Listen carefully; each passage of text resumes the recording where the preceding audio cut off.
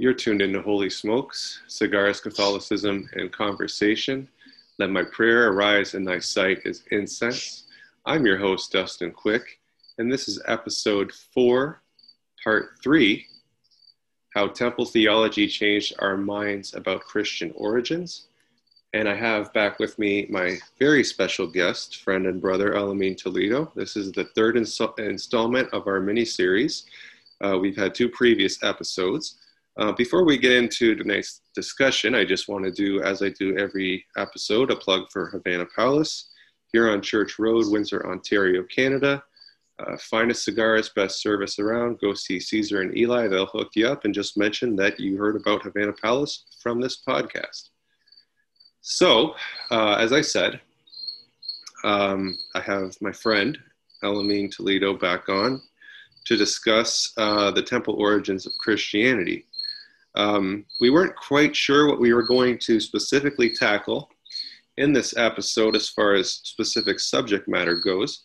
So we thought, since I just finished episode 8 with Margaret Barker, we thought, what better way to get into a discussion than pick things that have stuck with us or resonated with us from my discussion with Margaret Barker, and kind of use those as jump off or talking or discussion points, and see where that leads us. So again, for those who might not be familiar with you, Alamin, why don't you just give a brief introduction and just tell listeners and viewers a little bit about yourself.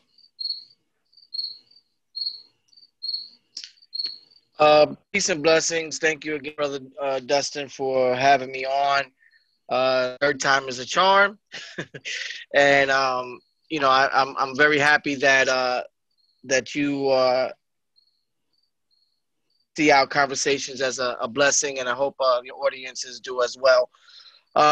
Basically, my journey started about 1988 when I was about 15 years old, and I had this spiritual awakening where God, just the reality of God and life, and just the importance and why we are here, and what is our state of affairs in regards to life, and why were we created. And so I started to embark on what has been a lifelong journey. I embraced Islam when I was 15, and I have studied Islam in its various forms and stages, from the Nation of Islam to the Ansar Allah community. I have studied normative Islam. I have sat with people from the East, scholars of the East, students of knowledge of the East. I have studied under Western Islamists.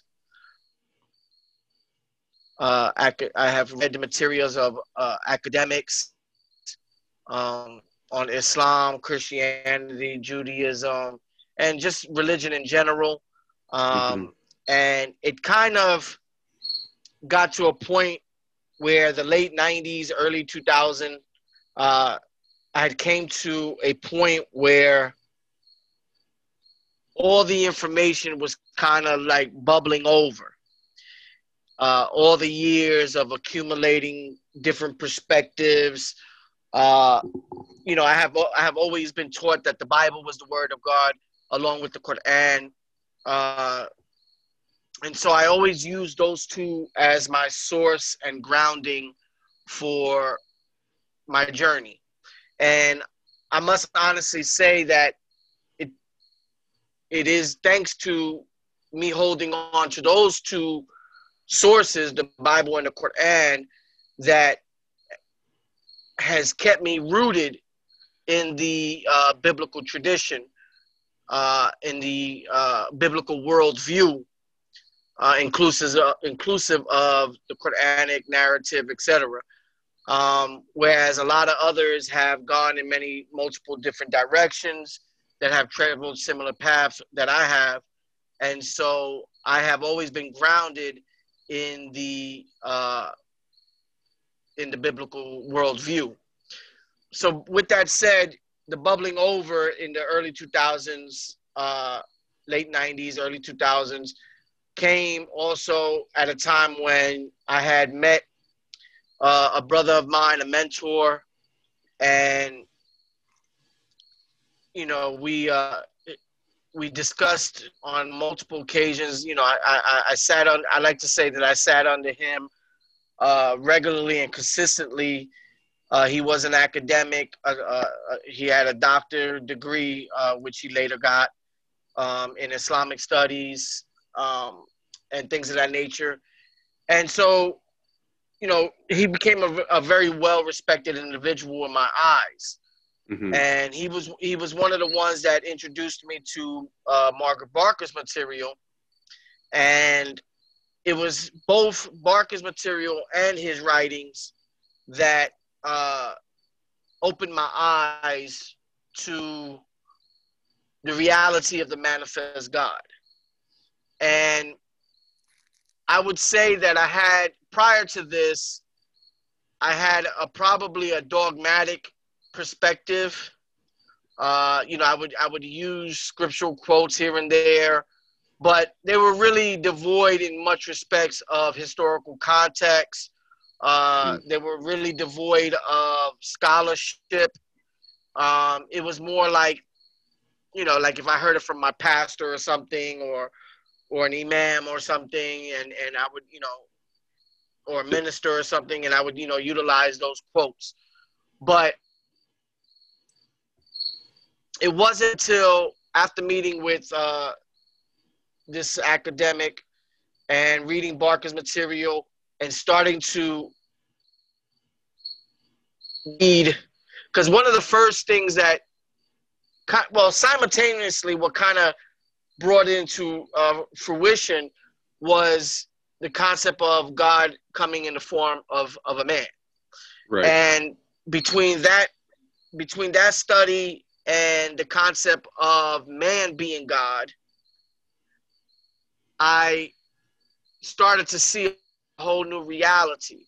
And at this time, during this time, I knew a friend of mine who was a Christian, an evangelical Christian, and he had challenged me to write an article on the deification of man, what evangelicals would call sanctification.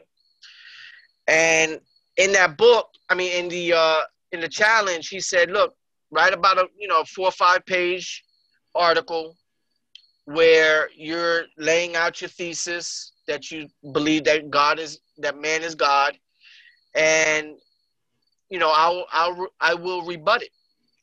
And so I started on that, and what started out as a 4-page article wind up turning into what later turned into a book that I had published called I forgot the name of my book. I can help you out because I edited it. It's it's Ye Are Gods. It's Ye Are Gods, yes. Right? Ye Are Gods. And the subtitle is the deification of man in the Old Testament, New Testament, and early church. Yes. Thank you very much. So I had presented this work to him, and he drew a blank, and it just made me realize that there was more to this subject of God being a man and man being God than I had been taught otherwise. But what made this particular journey interesting is that much of the material, majority of the material that I had studied was from a Christian perspective, not just a modern perspective, but the early church, what the church fathers believed, how did they understand certain scriptures, like partakers of the divine nature. and things of that nature. So it was basically on that journey that I started to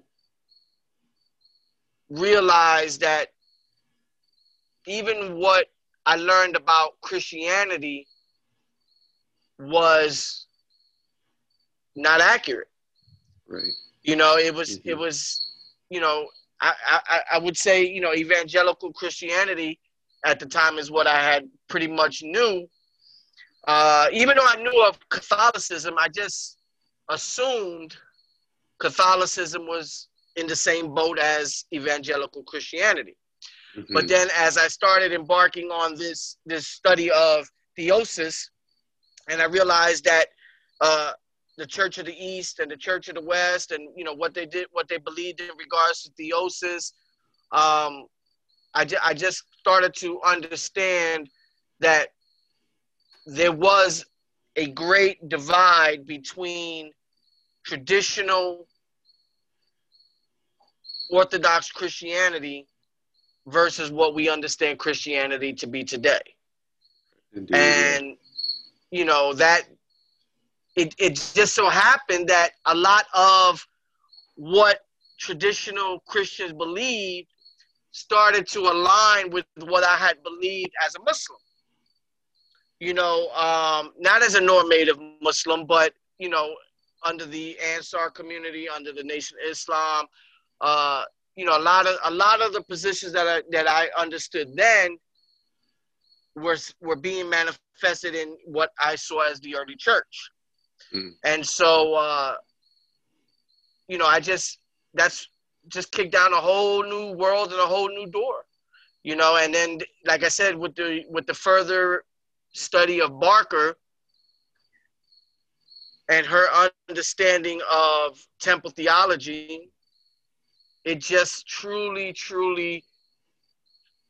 concretized the, you know, the idea of not just man being God, but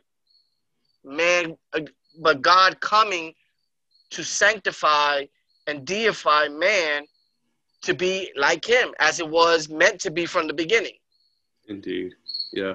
You know, and so that's pretty much the journey that I've been having ever since. And, you know, one thing I try to tell people is that spiritual journey and a spiritual reality is just that. It's a journey. Uh-huh. You know, it's a constant awakening of the self. You know, what you know today, you're not going to, you know, or what you understand today, you will not understand tomorrow. You know, you'll grow in your understanding if, excuse me, if you are truly embarking on the study of God, because God is eternal. You know, there's a saying in Islam that if the oceans were ink and all the trees pens, never would you exhaust the wisdom of God. You know, and I've always held that reality that, you know, how can so many people think that what they learn in 5, 10, 15, 20 years is exhaustive? You know what I mean? It's you can never exhaust God. You can never exhaust God. Yeah, that's so true. Yeah, and like I said at the beginning of my interview with Margaret, if it wasn't for you, I probably wouldn't know of her and her work to begin with, because you were the first person to recommend The Great Angel to me. And as I read that book, it just became so clear to me that the very first Christians, rather than, you know, seeing Jesus as a mere mortal, a mere human, they saw him as the Yahweh of the Old Testament. And this isn't something that Paul invented to appease Greco-Roman pagan audiences, or Constantine invented, you know, in the 4th century to pacify his underlying paganism to unite the empire. No, this is something that is part and parcel of the DNA of biblical religion, and that which, you know, Christ and the apostles were offering and manifesting. Right. So, and that's really. But you know, let me say this, because I know there's a delay in the time, so I don't mean to sound like I'm cutting you off. But one of the interesting things that people have to stop doing when it comes to God and his truth is that God is not going to reveal something 6,000 years in previous time. Like, God is not going to use terminology like cell phones, terminology like plastic water bottles or something of that nature to, in language sense, 6,000 years previous, because the people of the time will not understand what is being said or revealed. And how can you have salvation out of the context and the time that you live in? And so when God revealed the message of Christ, the world that it was revealed in was an occupied Jewish territory. Mm-hmm. And it was a Romanized, occupied worldview in many respects. So a lot of the language that you would see would be in regards to the day and time that they lived in. But the concepts go back older to things that predate even the quote unquote so-called paganism that they got it from. Mm-hmm. And this is where Barker's material, I think, is so relevant, because she actually shows how these early Christian traditions predate even the Second Temple. Mm-hmm. Normative Muslims and people who attack Christianity, they always, try to use, especially normative Muslims, they always say, well, the Jews don't believe this or the Jews don't believe that. And Christians, how can they see Jesus as God? Because, this concept goes against the Shema and, mm-hmm. all these different things. But they're not realizing that rabbinic Judaism is set within a context and a frame of thinking that was within the time frame of Second Temple Judaism. Right. And it was like Margaret Barker said, and I'm not sure if she said this in your interview, I think she did, where she said that, oh yeah, because you were talking about talking over each other's heads, the Sadducees and the Pharisees. And so she was saying that the early Christians were talking in a First Temple context, but the Pharisees and the Sadducees were talking in a Second Temple context. So their ideas were talking on each other's heads. You see what I'm saying? And this is what people are not understanding when they study or look at the biblical tradition, is that they're cross-referencing a time that the early Christians weren't talking about. They weren't talking about Second Temple time. They were talking about First Temple time. And so in order to understand how any of Christian reality was even possible, you have to stand it from the origin, because that's what Jesus was doing. He was restoring something that was lost, restoring something that had fallen away, restoring something that had lost the memory of most of the Jews that people didn't understand. Yes. That's exactly right. And what Elamine's referring to when I was Margaret and I were talking was, it is often assumed that, the references to quote unquote the Jews in the Synoptic Gospel or Gospels, people take it as almost a form of anti-Semitism because it, sort of demonizes this group, the Jews, and they take it to mean some sort of ethnic kind of animus or slur.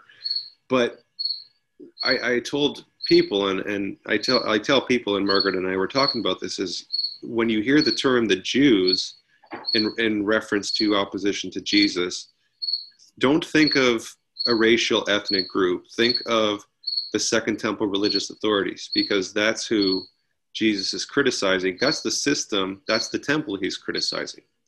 And Margaret mentioned how this is perfectly sort of drawn out in the episode between Jesus and Nicodemus, where Nicodemus he's symbolically representing Second Temple Judaism, but also a real person.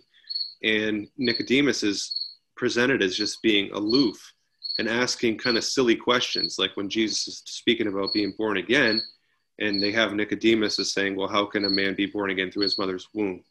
Just to illustrate the fact that these two groups, you have Jesus and the apostles restoring the first temple, and you have the Second Temple elite. They're speaking completely different languages because they have different worldviews.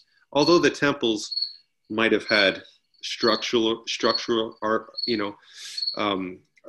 similarity in terms of the adornment, the exterior adornment, the gold, the materials.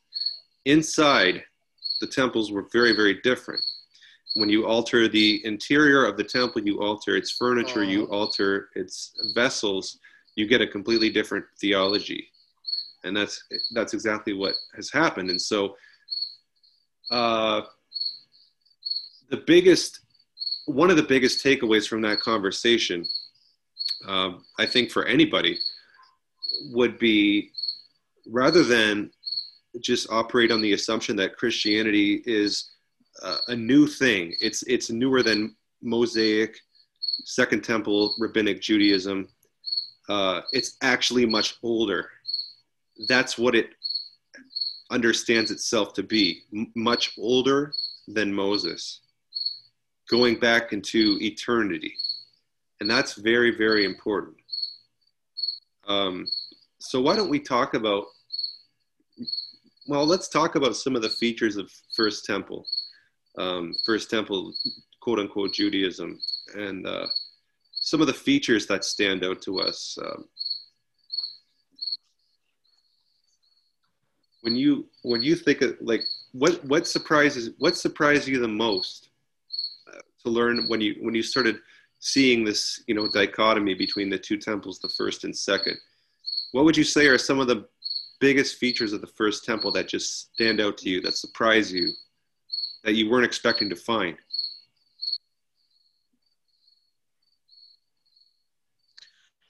I think I don't know if it's one of the biggest, but what kind of popped into my mind is how everything was sanctified. Like when it came to like the furniture, the ark, because excuse me, traditionally we understand, like in the Ten Commandments, about not making any graven images, not bowing down to them. And, a lot of evangelical Christians, this is one of their arguments against the Catholic and Orthodox Church, is that they venerate statues and icons. Mm-hmm. And they right away, the first thing that they point to is, thou shalt not make any graven images, of anything on earth or in heaven. So they kind of like, put it in a way that says, look, no matter whether you're in heaven or earth, you can't make any images. And it was funny because it was later pointed out, well, right after that commandment, he commands them to make the Ark of the Covenant, which Yeah. which had two, angels on it, so it was like, duh, like, Yeah, exactly. and it's just funny because a lot of times we try to be so deep in how we understand God, and we sit here and we try to look for the most profound reality to try to knock it out the box. And sometimes just the simplest things could just stumble us. Mm-hmm. You know what I mean? And so, it kind of tied that reality of the sacredness of the furniture of the temple, and I would use the language sanctification or deification of the furniture. Yeah. I think one of the reasons why that is permitted is because if the physical temple was a sign and symbol of the real temple, which is man and creation, then all the furniture reality has its substance in creation, whether it's in man or in the created world. And so, like, which I later learned that the early church believed that Mary was the ark,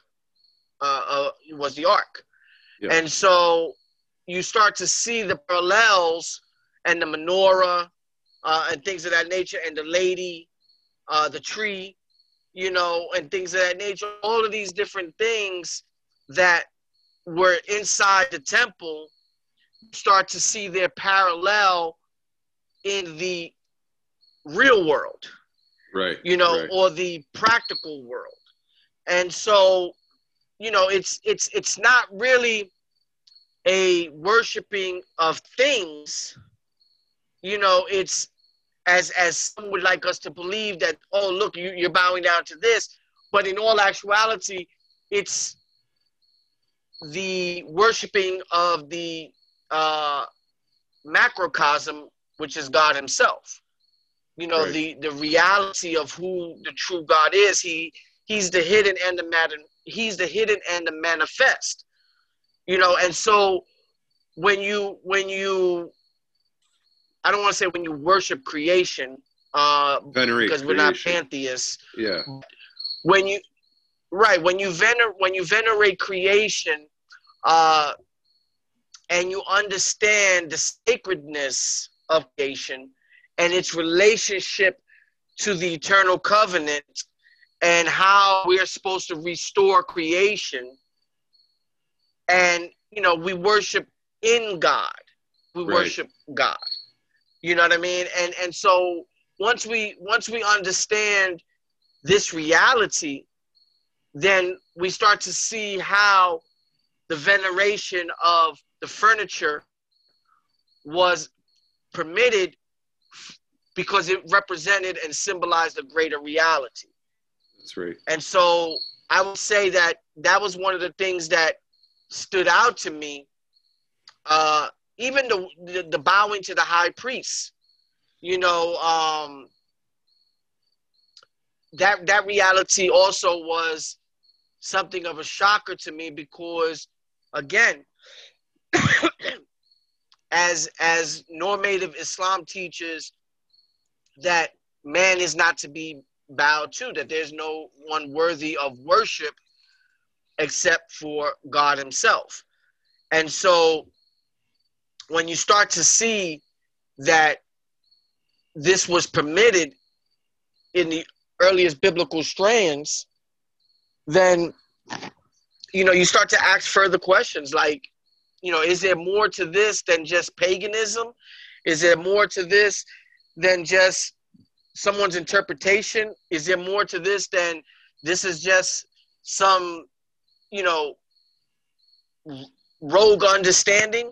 And, Mm-hmm. you know, my conclusion, and I know everybody's conclusion is different, but my conclusion is that there's validity to the Christian message.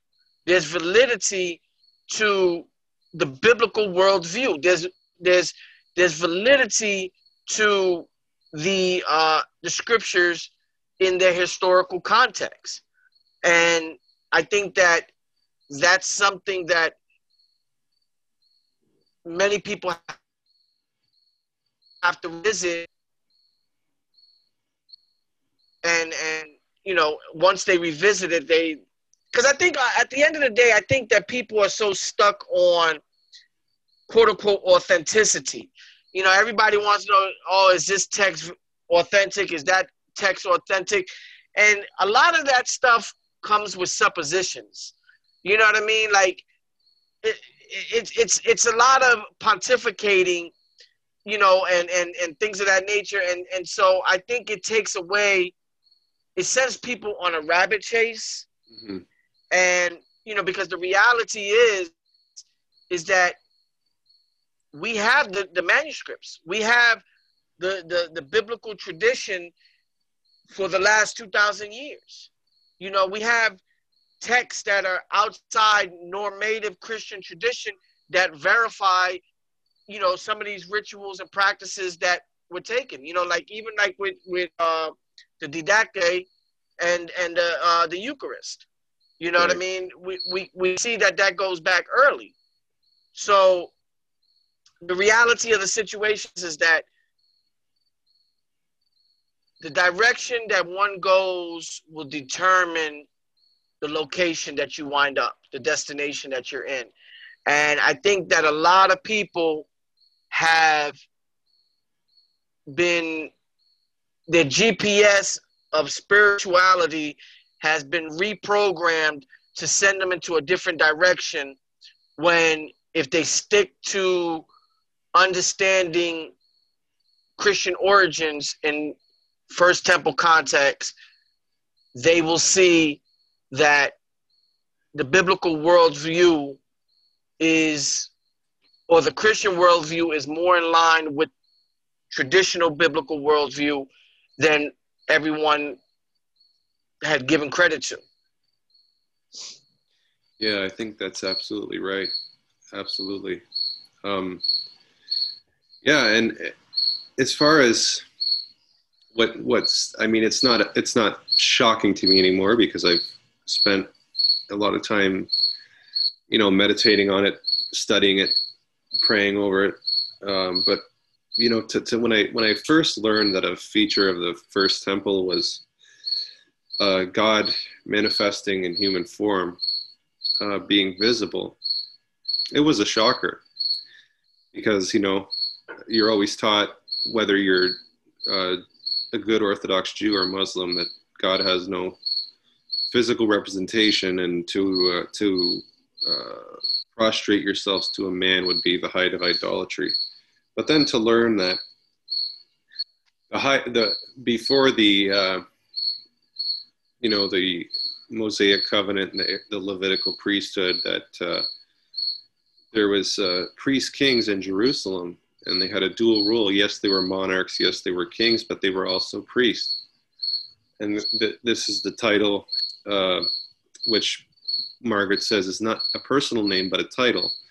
Melchi, meaning king, and Zadok, priest, right? So you have, or righteous. So you have one who is a priest and a king simultaneously.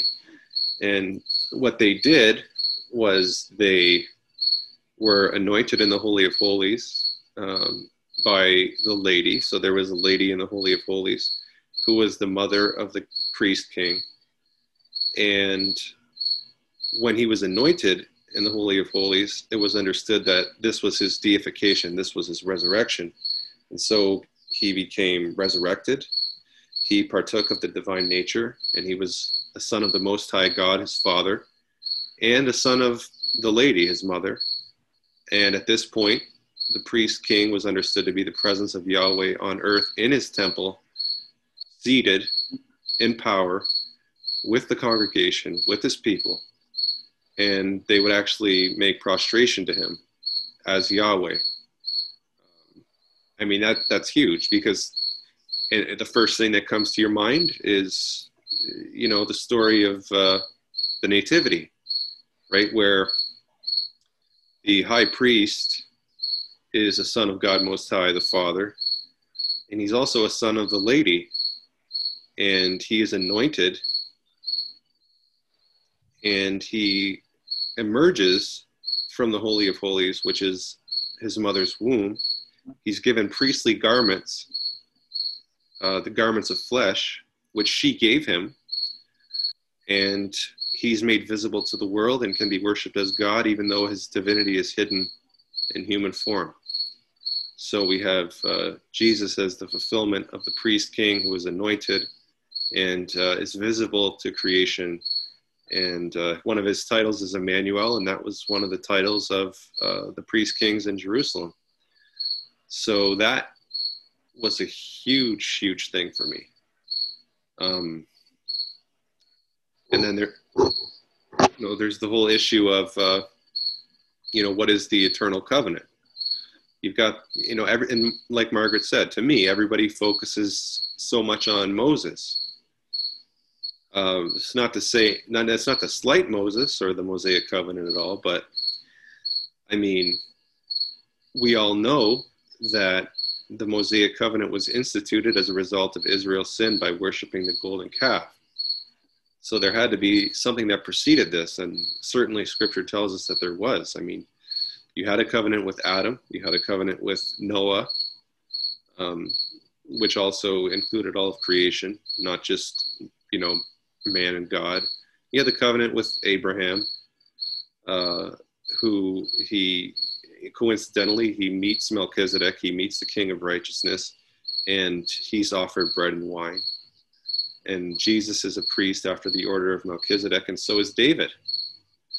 So there's more to this story than just simply, here's the 10 commandments, here's the 613 mitzvot in Leviticus and Deuteronomy. There's so much more to this. And so people need to understand that this Mosaic covenant was a temporary dispensation.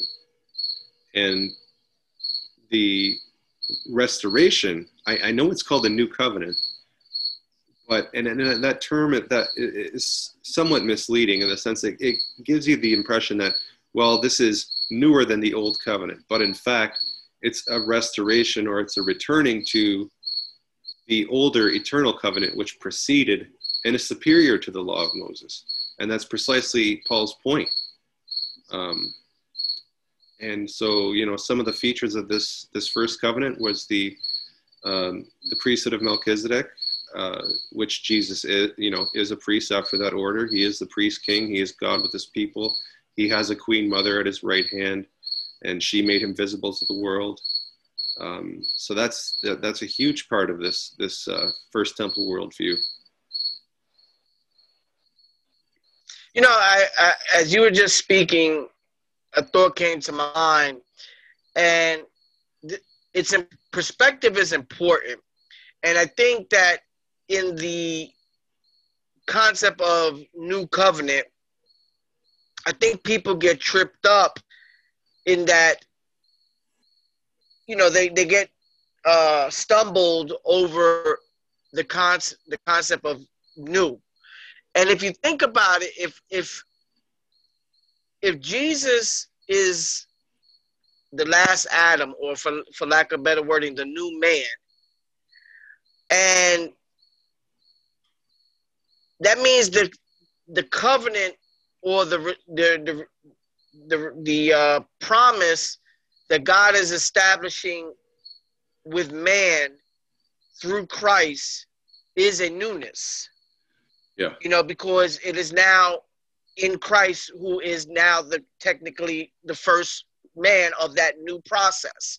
Right. And in that sense, it can be looked at as a new covenant, but it's something that God has been seeing since time immemorial. You know, because as it says in the scriptures, you know, before the foundations of the earth, you know, and so, you know, I think that when people don't broaden their ability to perceive, they get boxed in and they only see what they want to see. You know what I mean? And this causes, you know, I remember one time a church that I used to go to many years ago, the pastor in the church used to say, what glasses are you wearing today?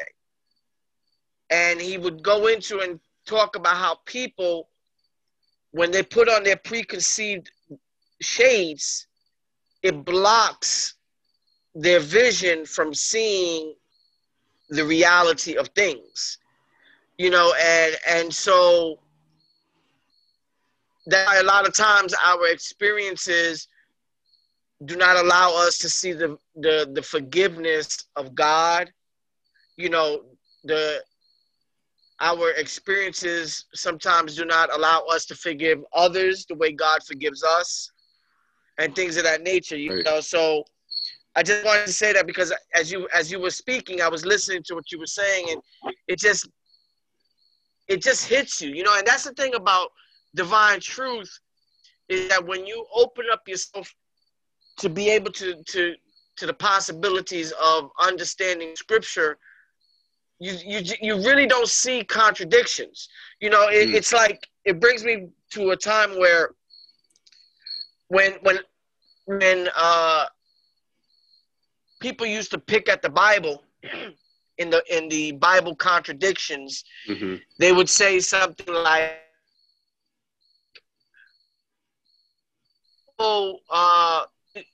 it said, God said, let there be light, and then light wasn't created the fourth day, or, you know, or something of that nature. So they would say, see, the Bible is filled with contradictions. Right. And this is the interesting thing about this, is this ties in to how we understand Genesis as not being speaking of in the form where it's talking about creation. And so, and it brings me back to something that I read many years ago in talking about the primordial light and the body of God. And this is in the book The Truth of God by Dr. Wesley Muhammad. And he goes and he says, what is the nature, and he's talking about the light of Genesis 1. He says, what is the nature of this light that emerged from darkness? It is clearly unrelated to the sun, which was not created until day 4, and which is a tool refracting the primordial light to the earth. Ed Nort correctly perceived that the light of verse 3 is presented as an attribute of Elohim himself. Nicholas Wyatt, in a close study of the poetic form of Genesis 1:2, observes that the logical structure of the verse indicates that a process of being identified within the verse, the process involves the initial stages in the self-manifestation of the deity. It is, in somewhat unusual form, an account of a theophany. This initial theophany actually begins at verse 3, with the emergence of divine light from the darkness of verse 2. As in the Egyptian original, the emergence of light from the darkness was the emergence of the Creator God in his luminous form from darkness. While this is only implicit in Genesis 1, for the priest was an esotericist, it is made explicit in other temple materials. Ben Zion Wacholder has recently argued that Ezekiel's vision of the Kavod Yahweh, Ezekiel 1, was an interpretation of Genesis 1:3, The light of day one represented by the luminous anthropomorphic form of God seen by the priest prophet. Most important is Psalms 104. That this is a temple psalm is clear. Paul Humbert, in a seminal article, argued that both Genesis 1 and Psalms 104 originally served as a librettos in Jerusalem temple. So, and he goes on to say other things, but just for time's sake, I stopped there. But he goes on to show, I mean, he's speaking about how there is no contradiction between the light of Genesis 1:3 versus the fourth day light, and how one is speaking about the self-revelation of God's luminous body and things of that nature. And so until one understands temple theology, one would miss that. And sure. one would stay left with the idea that the Bible contradicts itself. Mm-hmm. I'm not, going to follow this. This is garbage. This is, ancient child's philosophy and etc. But when we understand that these priests were so much wiser, and the receivers of Scripture were so much wiser than we give them credit for, that 2, 3, 4, 5,000 years later, we're still unwrapping the wisdom behind it. Mm-hmm. In the form of temple theology. Yeah, I'm very glad that you brought that point up, because we have to stop interpreting Genesis as a zoological, geological kind of, high school textbook. So it pains me to see when I see debates on Genesis and the historicity and the scientific accuracy of Genesis, and you have Christians versus atheists, or creationists versus evolutionists. I feel like both sides are at a loss. I mean, the debate is already lost before it has begun, because neither of the sides are correctly identifying the genre and purpose of Genesis, which is the building of a temple. Uh-huh. So we ask ourselves, well, what's the purpose of a temple? It's a place where God dwells. It's God's house. And there are effectively two temples. There's the macrocosmic temple, which is the cosmos. And then there's the microcosmic temple, which is built by man, but a place where God can dwell microcosmically and be with creation in miniature as he is macrocosmically, and he fills the universe. So, like you said, we have in Genesis 1, which is also remarked at in John 1, the Word, right? We have the second person, which is the Father's own image. It's the image, the thought of himself imaged. And that image is a divine anthropos, a man, and it's the man of light. And this is the underpinning of all reality. So this luminous form, in order to sustain creation, wraps himself in the created elements, or veils his glory as a priest, because the Logos is a great high priest between God and the creation, and mediates. So he wraps himself in priestly vestments. And so his glory is veiled in matter. This is on the macrocosmic level. And we have this replicated microcosmically in the Jerusalem temple when the priest vests. The priest is effectively enacting the drama of Genesis 1, because as God, the light, cloaks himself or veils himself in matter, the priest is wearing a white linen garment symbolizing that man of light. And the outer garment that is put over top symbolizes the priest of light veiling himself in the created elements, earth, air, fire, water. This was the four elements when pushed together, if you will, make a purple. And so God comes into his temple and dwells there veiled in matter. So the high priest in the Jerusalem temple was doing what the high priest, the Logos, does at creation, and vests himself as in a temple, as in a temple ceremony. So this is the background of Genesis, which is also the background of the Jerusalem temple ritual of the high priest. And the interesting thing that people are understanding is that theology is rooted in practicality and reality. And so the rootedness of, or the reality of all that symbolism that is spoken of in Scripture is its relatedness to who we are as humans. You know, who we are as who we are meant to be in our original form or in our original state, which is God manifested. Yeah. And, you know, it's as, you know, as the Quran states, God's vicegerent.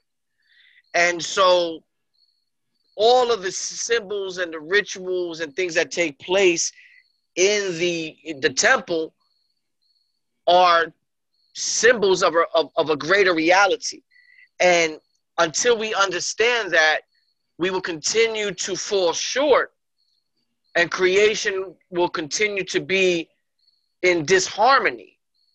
You know, and it's funny because I was listening to Barker today on another video, and she said, you know, when we speak in religious terms, when we speak of creation, we don't speak of the environment. You know, we speak of creation, because the unity and the unison of creation is a oneness. You know, and you know, it's not like it's not something that's over there that we can worry about it. When creation as a whole is in disharmony, that means man, that means the animals, that means the trees, that means the skies, everything is out of order. It's chaos.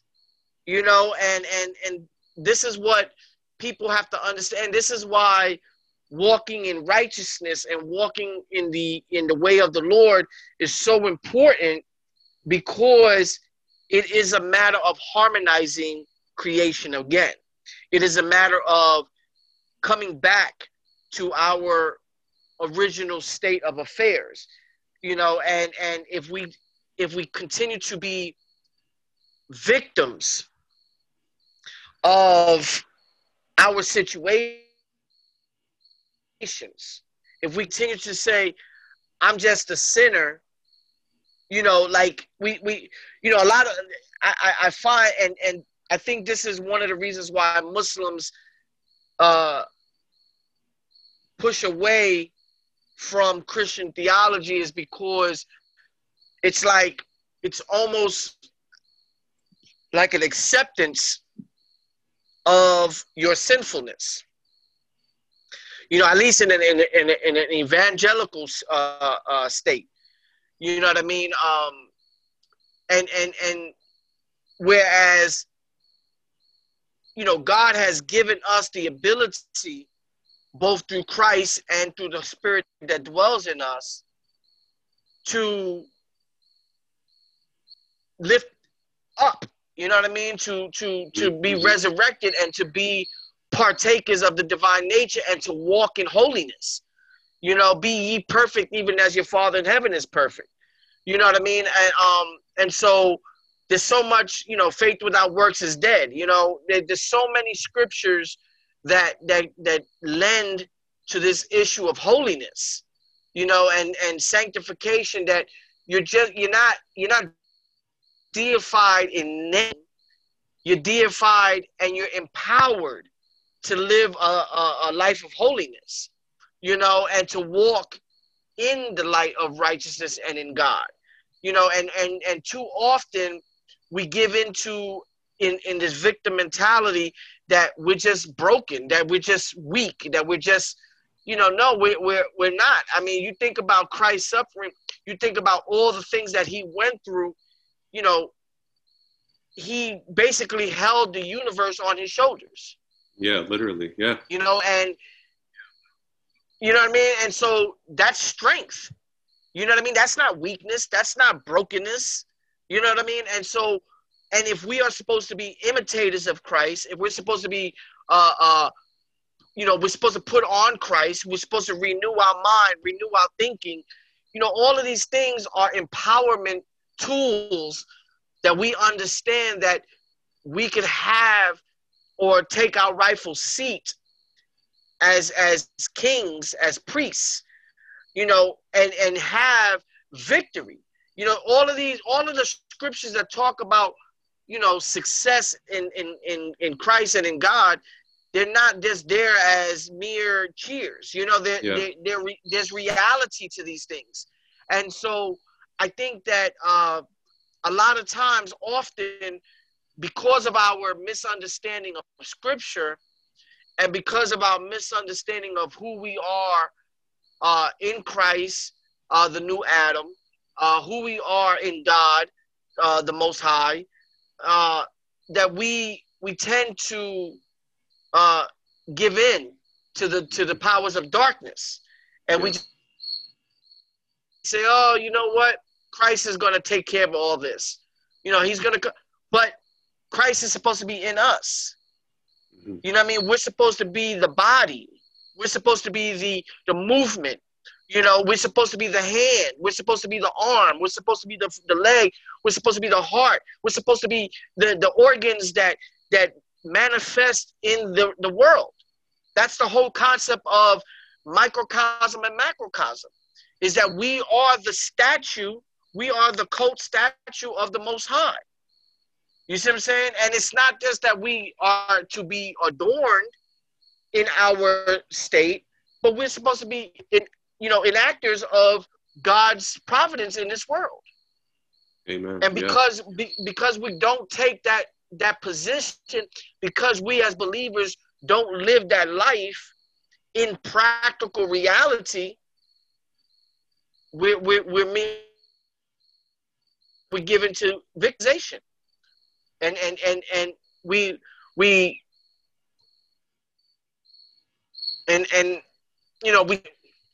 how can I say this? We're content in our sorrow.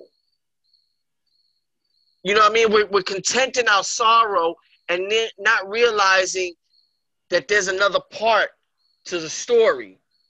Mm-hmm. There's a resurrection. You see what I'm saying? There's a glorification. The cross, the sorrow is one aspect of the drama, but the drama doesn't stop at the cross. Right. You see what I'm saying? There's a fulfillment, there's a walking into the glory. And I think that this is what many believers fail to understand in their walk. But it's in my perspective, it's because they fail to understand the temple theology. You see what I'm saying? And they fail to understand what their role is as a priest. You know, and so there's so much to be said on this issue. Yeah, very, very profound. Very profound. You know, and the whole thing about, like you said, being in Christ is not just to be adorned with a status, almost like an empty status, like you're forgiven. And for a lot of people, that's what it means. It means you're forgiven, so you're covered. You're literally covered. But the whole point of being in Christ, which is a repeated theme in the New Testament, is you're indwelt by God precisely so that God could live his life through you in the world. And if we take up that call seriously, not only will we be transformed, but our families will be transformed, and ultimately the whole creation. Because, you know, like you said earlier, people say, well, Christ will just take care of it all. Well, the whole point is that Christ will take care of it in and through you, in and through your cooperation. Mm-hmm. So. Mm-hmm. Yep. You know, it's funny. I was just looking at it, and then you had mentioned something. I think this is it. You had said something about hollow, like hollow reality, like something an empty status. With just a name. Yeah. Right. Now it's funny because cult statue, right?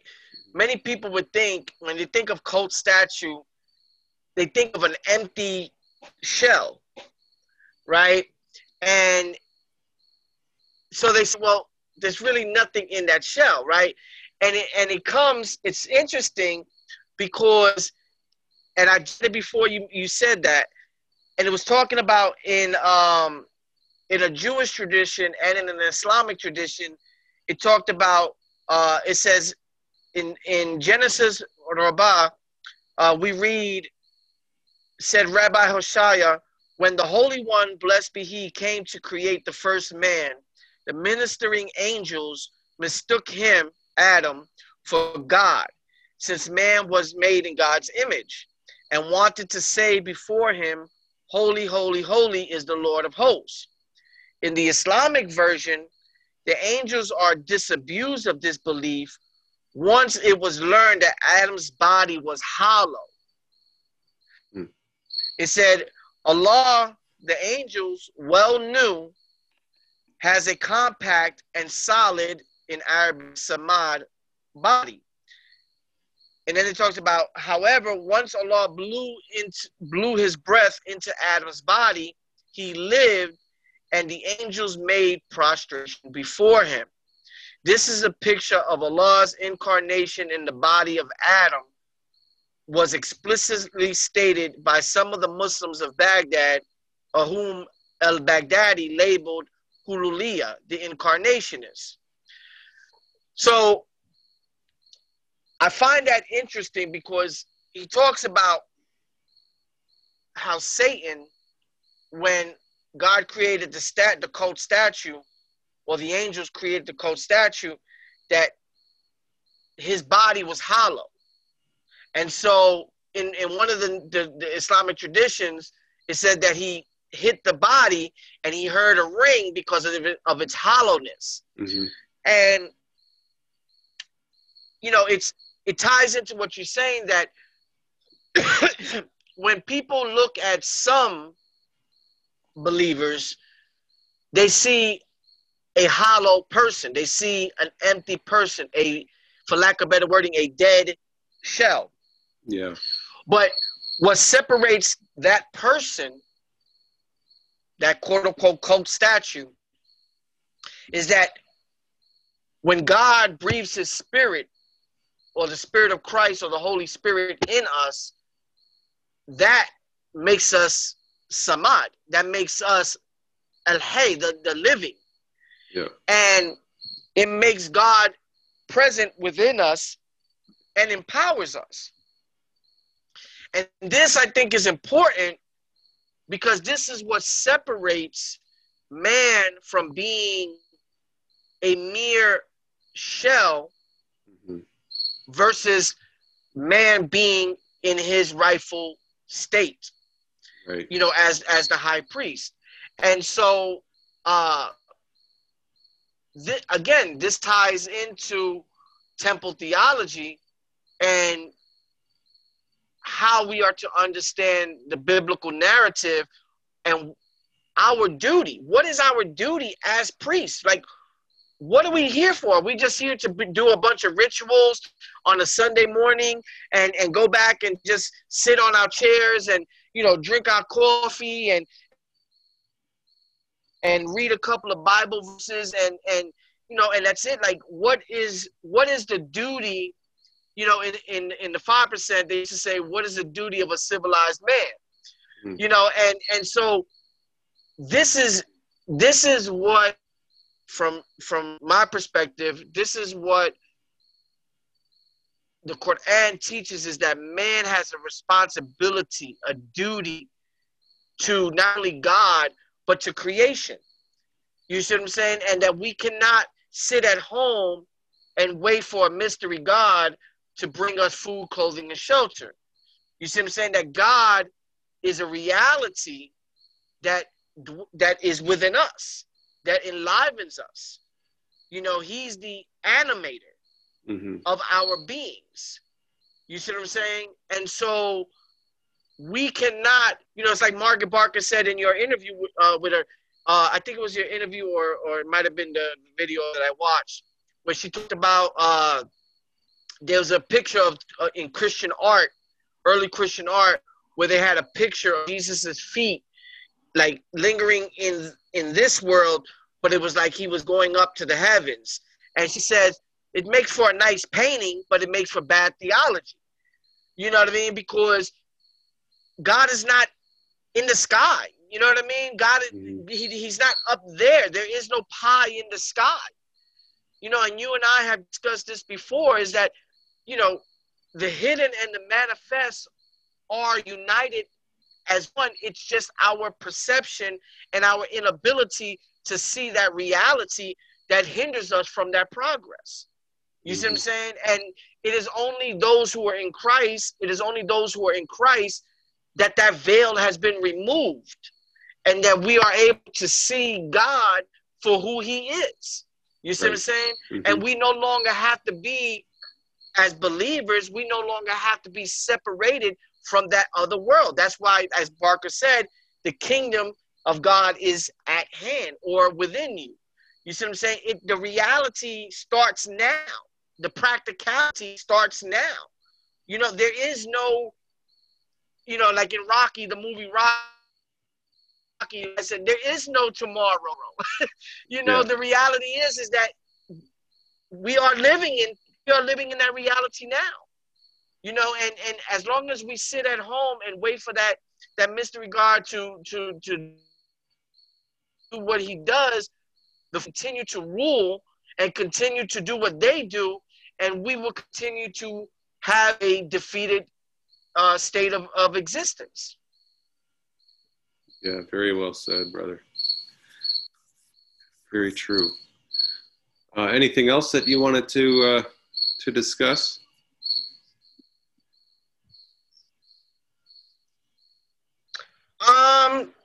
No, I mean, I just glanced at my paper from earlier today, and I just noticed that one of the things which just ties into what we've been talking about is that Barker had mentioned that we are collectively the high priest, and that our job or our duty is self-sacrifice. The same way that Christ sacrificed himself. And this, she had mentioned that this is contrary to the way of the world. The way of the world is live your best life now. You know what I mean? The way of the world is gimme, gimme, gimme. Do as thou wilt. It's all self-fulfillment. Love yourself first. Love yourself first. But the reality is that self, if understood in its proper context, is including your neighbor. Right. Love your neighbor as thyself. You see what I'm saying? My brother is those who believe as I believe. My mother is those who believe as I believe. There's a unity that we don't see. And because of our fleshly life, we don't understand that. So we're intent, again, with the big homes, we're content with trying to work for this world, but we're not content in working for lack of better wording, the next. You know what I mean? And so as long as we have our big Vizio Walmart TVs, 50, 60 inch, and we can watch our game on Sunday, and it doesn't contradict without going to church, so we can hear the feel good message. We're okay with that as humans. And the reality is that that's a defeated life. It's a defeated life, and there's more to our calling than that. And it ties all into temple theology. And once we understand the whole point of creation and the priesthood. Yeah, very well said. Well, I think we'll tie it up there. This is again episode 4, part 3 of Holy Smokes, Cigars, Catholicism, and Conversation: How Temple Theology Changed Our Minds About Christian Origins. I'm your host, Dustin Quick, and my guest is my friend and brother, Elamine Toledo, and we'll probably do some future episodes, God willing, but for now, I'll just close in prayer. In the name of the Father, Son, Holy Spirit, amen. Hail Mary, full of grace. The Lord is with thee. Blessed art thou amongst women, and blessed is the fruit of thy womb, Jesus. Holy Mary, Mother of God, pray for us sinners, now and at the hour of our death. Amen. In the name of the Father, and the Son, and the Holy Spirit. Amen. We'll see you very soon. God bless you and your families. Peace and blessings.